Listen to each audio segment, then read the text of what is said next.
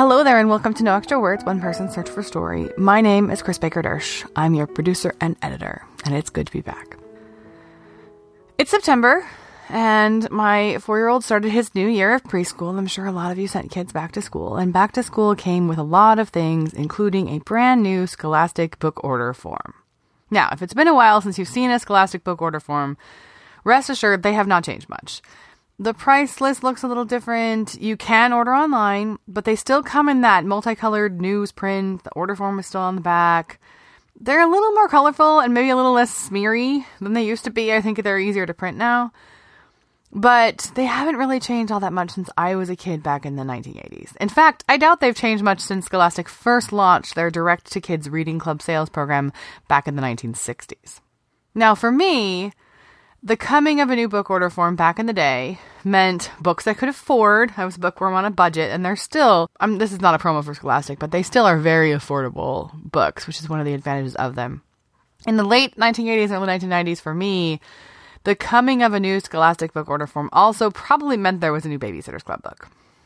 The Babysitter's Club launched in the late summer of 1986. And I was 7 years old. I think it took a while for me to find them. I don't remember reading them until I was about 9. They probably had made their way into the library and eventually found me by that point. But I discovered them in a big way, and I was not the only one. The Babysitter's Club was the brainchild of a Scholastic book editor who had seen sales of an older book on babysitting increase and thought that girls, kids in general, but girls especially, would enjoy a series on babysitting. So she tapped Anne M. Martin to create the characters and the structure. And the plan was to do a 4-book series centered around these 4 main characters who would create this club. And there would be 1 book from each character's perspective. The first book, Chrissy's Great Idea, sold out its initial printing, and Scholastic knew it had a hit on its hands. Over the next 14 years, there would be 131 books in the main series. Plus, there was a series of specials, a series of super specials, a spin-off series featuring the babysitter's little sister, a set of mysteries, and the Forever Friends series that would eventually finally lead to the girls graduating from middle school in 2000. They were in middle school for 14 years. There would also be a board game, a movie, and oh so much merch. They were, in short, a phenomenon that sold 176 million books for Scholastic and counting. We will get to the series reboot. We'll talk about that in a little bit. Now, Scholastic knows from phenomenon. In September 1998, 12 years after the publication of the first Babysitter's Club book, Scholastic published a book by a debut UK author to whom they had paid a record amount for the American rights to her first book. In America, the book was known as Harry Potter and the Sorcerer's Stone. That franchise would eventually consist of 7 books, primary books, with a number of spin-offs. That list is still growing. At least 9 movies I can think of off the top of my head, and over 500 million books sold worldwide. At the height of the Harry Potter craze in the early 2000s, I was a young librarian, and I can tell you, the book world had never seen anything like what happened with Harry. If you really want to get into what it's like to live through a phenomenon, I highly recommend Melissa Anelli's Harry, A History, which takes you behind the scenes in what it was like to live through that crazy period. But back in the BSC era, Harry had not been dreamed of, children's books were still primarily for children, and the Babysitter's Club was a juggernaut. Way too much for series creator Anne M. Martin to do by herself, so the series was ghostwritten by a number of in-house writers at Scholastic to keep up with the demand. This is very, very common with children's book series, to have a staff who write them. A lot of times with your more famous children's book series, the author, as listed on the cover, doesn't actually exist. It's just a pseudonym for a team of authors who wrote these books. Carolyn Keene of Nancy Drew fame is probably the most famous of those made-up authors, but there are many. Anne M. Martin is real. She estimated herself that she probably wrote about 60 to 80 of the total number of Babysitter's Club books published. Remember, there's 131 in the main series, and then many, many, many more in the various spin-offs. So of the entire collection, she wrote about 60 to 80 of them. The rest were ghost-written in-house at Scholastic. Now, when I first started the process of writing and researching episodes for Season 2, what you're listening to right now, the Babysitter's Club was so high on that list because I couldn't talk about books that had influenced me as a reader without talking about the Babysitter's Club. But it was also kind of embarrassing. You know, these are not high literature. They're what I sometimes refer to as book candy, the little treats that you get that are just easy to dive into and read for fun, that don't challenge you quite as much as great literature does. So I was kind of embarrassed, and I didn't really know how to put them into context. I didn't want you all out there in podcast land to be laughing at me. And I didn't really know how they fit into the world of great literature. And then, as I was researching, I happened to catch a little note about how the ghostwriting of this series worked. So you have this in-house team of ghostwriters, and consistency becomes important. So somebody has to keep the Bible. This is true of a lot of things that are written by a team. Like TV series are famous for this. You can't have, so if your TV series stars Sam Smith, you can't have Sam Smith say in episode 10 that her father has died and then have the father make a cameo appearance in episode 49. And if you have multiple writers working on a project, that's a super easy thing to do. So somebody keeps the Bible, where they just make notes about all the things about these characters and about this plotline that you need to know. This was true on the Babysitter's Club as well. There was a Bible that was who's allergic to shellfish, who speaks French, who dated the captain of the football team. And at the height of the series' popularity, that Bible was kept by a 19-year-old intern at Scholastic named David Levithan. Now, I had the honor of meeting David Levithan about a dozen years ago. He spoke at a training for teen librarians in a system that I was at that time an intern for. I was in graduate school at the time. At that time, this is post Babysitter's Club, post internship. And at that time, he was a Scholastic book editor with a few YA titles under his belt. So he's gone from 19-year-old intern to YA editor and author. Today, he is editorial director at Scholastic. He's the founding editor of the Push imprint, which is a primarily YA imprint that focuses on issue-driven fiction, new voices, and a lot of LGBTQ authors. He himself has written over a dozen YA books, many award winners. He's edited many more, and he's co-written novels with YA authors Rachel Cohn and John Green. David Levithan is no slouch in the world of young adult literature. David Levithan's career as a novelist started in 2003, post Babysitter's Club, with the publication of Boy Meets Boy. Now, to put Boy Meets Boy into context, we should talk a little bit about the history of gay YA books. I'm going to link you in the show notes to a website. I think it's just called The Gay YA, and it has a wonderful master list and history of the genre and recommendations and book lists. So I will link you to The Gay YA, and you can get lost over there with all the wonderful titles and the great history. But I'm going to give you a nutshell of kind of where gay YA has been. So in 1969, John Donovan published I'll Get There, It Better Be Worth the Trip with Random House.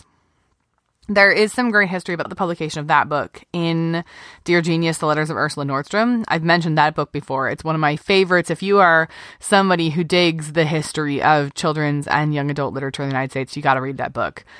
Ursula Nordstrom, of course, was children's book editor at Random House from the 1940s through the 1970s, and John Donovan was one of her authors.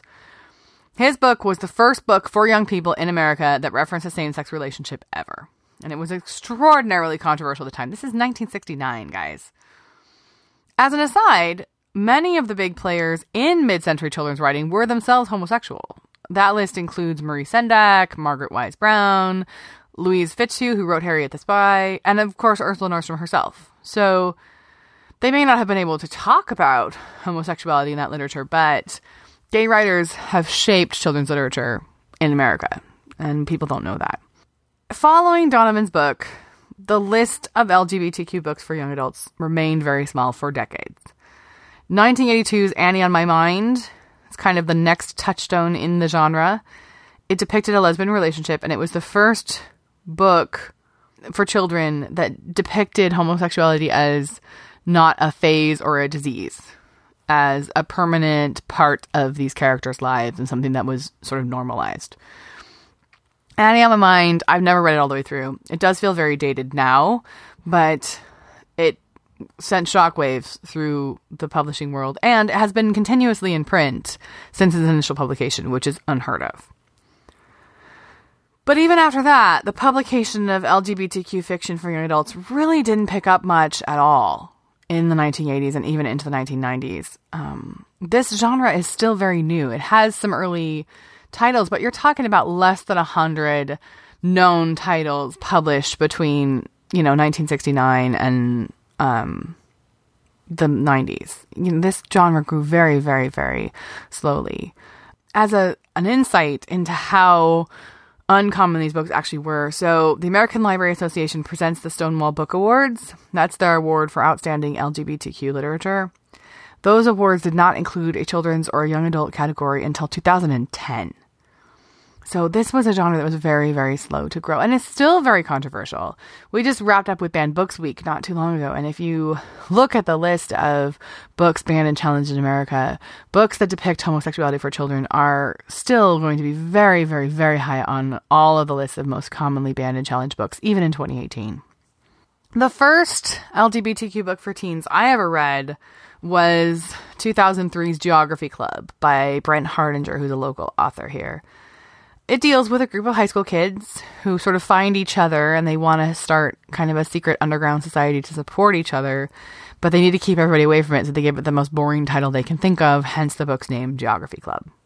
There's nothing particularly wrong with Geography Club. It's a perfectly fine book, but there's nothing particularly interesting or groundbreaking about it. And this is really what gay YA looked like, even in 2003. It was all issue-driven, it was all realistic fiction, it was all problem novels, and it was all about coming out, about, it was about the controversial side of being gay. It was like that was the only story being told. Enter Boy Meets Boy. It originated, according to David Levithan, with a Valentine's Day story that he wrote for some friends. Apparently he had a tradition of writing a short story for some friends every Valentine's Day. And one of them turned into this book. It's a romance. It's delightful. It feels very bubblegum fiction. It feels very light and airy. And it's set in a world where the fact that these two characters is gay is not a big deal.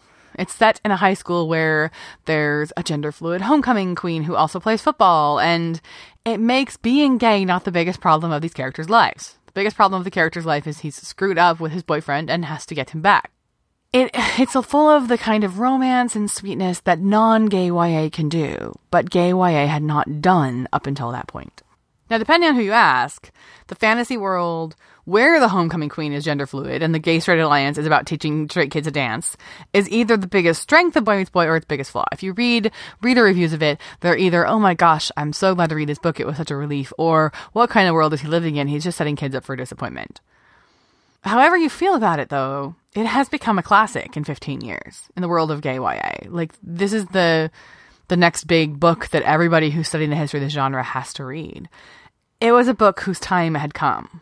Teens of the early 2000s were ready to move beyond coming out stories and problem novels. They wanted romance. They wanted funny stories. They wanted sci-fi. They wanted regular old YA books where being gay wasn't the biggest thing in a character's life. 15 years after the publication of Boy Meets Boy, this is still something teens ask for a lot. Can we have a book where some kids are gay and it's not a big deal? They're just kids who happen to be gay. The world of the novel is still most certainly a fantasy. I can't think of a high school that I've ever seen where it would be quite that accepting. But I do think we're closer to it, or at least I'd like to think we're closer to it in some places than we were then. It's been quite a 15 years in the history of homosexual rights in the United States. For David Levithan, Boy Meets Boy was just the beginning. As I mentioned, he's written a ton of YA, including YA with famous authors. I think for him, the pinnacle is really 2010's Will Grayson. That's the book I buy everybody for their birthday. It's co-authored with John Green, and it is the case where the combination of the two authors is better than any could ever be alone. David Levithan is kind of very light and fluffy. John Green can be very heavy and dark. You pair the two of them together, and you get this wonderful combination where they kind of take the edge off of each other. It's a great book. David Levithan's been in the world of young adult literature for the better part of 3 decades. And he's gone from the guy who knew which babysitter had braces to a force in the industry, finding new voices and pushing YA and gay YA to new heights. Because in addition to being an author himself of these books, this is a big part of what David Levithan does, is find new talent and new stories for Scholastic and the Push imprint. So you put those two things together, and it's a little jarring to think of David Levithan being a big force on the Babysitters Club back in the 1980s to where he's gone now, and how young adult literature has been on the journey from where it was then to where it is now. So 1986 Babysitter's Club comes out 4 years after Annie on My Mind. In the history of how YA and children's literature talk to kids, it has changed dramatically. Did the Babysitter's Club have something to do with that? Is the Babysitter's Club more than it first appears to be? Well, that at least is for sure true. What appears to be this light and fluffy series of books about babysitters has had remarkable staying power. Babysitter's creator, Anne M. Martin herself, was not a fluke. She went on to win a Newbery Honor for A Corner of the Universe and continues to be an important figure in children's literature. And while the Babysitter's Club books are dated and have not been consistently in print, they are still kicking around out there. From 2006 to 2008, Scholastic released the original 4 novels in graphic novel format, with the collaboration of talented graphic novelist Raina Telgemeier. Raina Telgemeier, if you have never read a graphic novel for kids, start with Raina Telgemeier. Her books are fantastic. They really are great literature in addition to being great art. And she got her start as a graphic novelist rebooting the Babysitter's Club and was herself a huge fan of them back in the day. You talk to readers and writers, especially women in their 30s and 40s, about how they came to love books. And for a lot of them, the Babysitter's Club will get thrown in there at some point. So Raina Telgemeier did the first 4 books of the graphic novel series. Again, they only planned to release those first 4, and it was such a huge hit that they ended up releasing them in color. They originally came out just in black and white. And they, as of this recording, have signed a contract with another graphic novelist, Gail Galligan, to do the next 4. And 2 of those are currently out. So they have the first 6 Babysitter's Club books in graphic novel format. The next 2 are forthcoming. And I'd be willing to bet if they continue to sell well, you're going to see more of them. And they're great. I read a couple of them. I had read Christie's Great Idea several years ago when it was pretty new. And in preparation for this episode, I read Marianne Saves the Day, which was my favorite Babysitter's Club book back in the day. And also Dawn and the Impossible 3, because I wanted to see how they were treated in the hands of the new novelist. Because both Christie's Great Idea and Marianne Saves the Day were done by Raina Telgemeier. Dawn and the Impossible 3 was the first one to be done by Gail Galligan, and they're all great. The art is fantastic. The stories are very, very true to the storyline. My sister, who was the one that I shared Babysitter's Club books back in the day with, found Christie's Great Idea on display at a bookstore. We were walking through it a couple weeks ago, and she picked it up and she handed it. She's like, I can't believe they're still doing these. And I said to her, open it. It's a graphic novel. It's really good.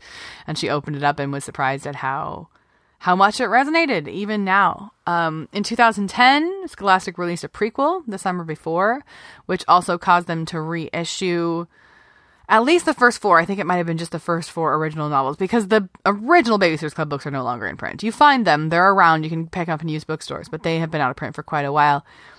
But when they released the summer before, they did a re-release of the early titles with new cover art. And I picked up Marianne Saves the Day again in that format at my library. And that was interesting. They did a couple of updates to the text, not many, but there's a scene where Marianne is calling around she's babysitting and there's an emergency. So she's calling to try to get someone to help her. And they talk more about the people not having their phones on and not taking their phones with them, because, of course, now you would call a parent's cell phone, whereas when this book was written, you had to call the place where they were. Just the world has changed. They've done a few updates of those kinds of things, but the text is primarily the same, and it doesn't feel as dated as you think it's gonna. It's really interesting how much they really do have some staying power. They feel a little quaint. Children's literature has changed since that time. The fashion and lingo might be dated a bit, but the plots themselves don't seem to be. There's nothing wimpy about these babysitters. Without the help of either grown-ups or boys, they have launched a business. And despite the ups and downs of all the typical middle school life, it is their business that they focus on. And they show themselves to be mature and responsible and smart. They are wise women of the world, really. Every book in the series passes the Bechdel test. The Bechdel test was created by a feminist comic book writer. And she created the Bechdel test to see how women are represented in fiction. To pass the Bechdel test, a fictional work has to feature 2 female characters who have a conversation about something that's not men or boys. And a lot of people, in order to truly count, the characters have to have names, meaning they have to be important major characters in the work. Interestingly, only about 50% of fictional works, books, movies, etc., pass the Bechdel test, which probably says something about the way women and girls are represented in fictional works. Every single book of the Babysitters Club passes the Bechdel test and then some. This is definitely formulaic fiction. You know, it's the Nancy Drew of its era, but without too much drama or making a big deal out of it, it touches on racism, divorce, death, chronic illness, cultural diversity, blended families, food allergies, parenting styles, so much more. It's all in there in the interactions with these babysitters, each other, their families, and their clients. So if we're talking about the history of children's and young adult literature, is there a straight line, pardon the pun, between the Babysitters Club and Boy Meets Boy? What Scholastic has been good at doing all of these years is giving readers what they want. That's how come they've had these series that have been juggernauts. And what young readers really want most of all is to not be talked down to. That's why Boy Meets Boy resonated. That's why the Babysitters Club resonated. That's why Harry Potter resonated. Because Scholastic gave readers real books with real stories that they liked, that treated them as readers and not as children. Love them or hate them, these books met kids where they're at. And the characters, from Stony Brook, Connecticut to the New Jersey High School of Boy Meets Boy, readers can relate to these kids because they feel real. Yeah, they're a cooler version of us. And yeah, they may go to schools where people are treated better. But they don't feel like they were created to preach at you. And they don't feel like they were created to be an example. And they don't feel like they were created to make you less than. They feel like they might sit at your lunch table. They feel like people you could have a conversation with. There's a reason that girls all over America wanted to start clubs of their own. It felt like something you could do. It felt like something that was real. Literature for young people has come a long way since the 1980s. There is a line between them, but even the formulaic fiction of today is better quality than it was then. It should be. That's a good thing. I'm delighted to say there are much better books in the Babysitters Club books, and a better variety of them. You open your Scholastic book orders today, and you have more choices than you've ever had. But these books still have a presence in 2018's literary landscape. The fact that they're being re-released, the fact that they've been rebooted, the fact that you can go to Scholastic website even now and download a checklist to see if you've read them all, it shows how much they resonate. It shows there's more to them than meets the eye. It shows I'm not the only one who wants to come on the microphone and talk about them. In fact, I'm not the only one who wants to come on the microphone and talk about them. I've got to look because I haven't listened in a while, but there was actually a podcast that was out for a while. I think it might be still going, called the Babysitters Club. And it's 2 dudes who'd never read these books, but their sisters had. 2 guys about my age. Their sisters had, their wives had, and they went reading through the series and made a podcast on it. And it was delightful and funny and adorable. And I will check and see if it's still going, and I will link you to it in the show notes. Because these books are still hanging around. A lot of people, when they talk about the books of their childhood, mention the Babysitters Club. Because not all literature has to be broccoli. Not everything has to be War and Peace. Not everything has to be a classic. There's room for ring dings, too, and you'll probably find some under Claudia's bed at a Babysitters Club meeting. And the fictional high school Boy Meets Boy, that'll give you a pretty good sugar high, too, if you're into all things sweet. But that doesn't mean it isn't a good thing for readers. For YA and for gay YA, that the book exists. Sometimes when I'm writing my Goodreads reviews, I tell you that a book is wonderful and you should read it because it's important and it changed my life. Sometimes when I'm writing a Goodreads review, I give a book 5 stars and I say, it's not as great literature as it should be, but I'm just glad that it exists. In the trajectory of children's and young adult literature, I'm glad that Anna Martin, The Babysitters Club, David Levithan, and Boy Meets Boy are books that exist. I really hope you've enjoyed this book pairing. I especially hope you've enjoyed it because I think it's going to be our last one. I'm tying a bow around these last 18 episodes and calling them the end of season 2. It's been a delight to bring these to you. I've enjoyed this format, but as with all things, podcasts have to change to meet the needs of those listening to them and those producing them. I do have some plans in the works for some things that I want to do, that I want to bring to you all. I'm not done sitting behind the microphone, but I'm not ready to tell you yet what next steps are going to be.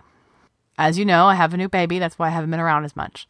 So I'm going to put the podcast on hiatus at least through the end of 2018. Get to work on some next steps, and I hope that you will find me on social media. I'm on facebook.com/noextrawords, goodreads.com/noextrawords. I am at noextrawords on both Instagram and Twitter. Find me in one of those places so that I can update you on what's ahead, because I am really excited about what's ahead for 2019, even though I'm not quite ready to tell you what it is yet. Don't hit unsubscribe. Leave the No Extra Words in your podcatcher app and find some other fabulous things to listen to, maybe even the Babysitters Club. And I will be back. I promise to share more things about books and stories and the people who create both books and stories. In the meantime, thank you so much for being with me on this incredible journey as I go deep into how we create and consume stories. And I will talk to you very, very soon, right here on this mic.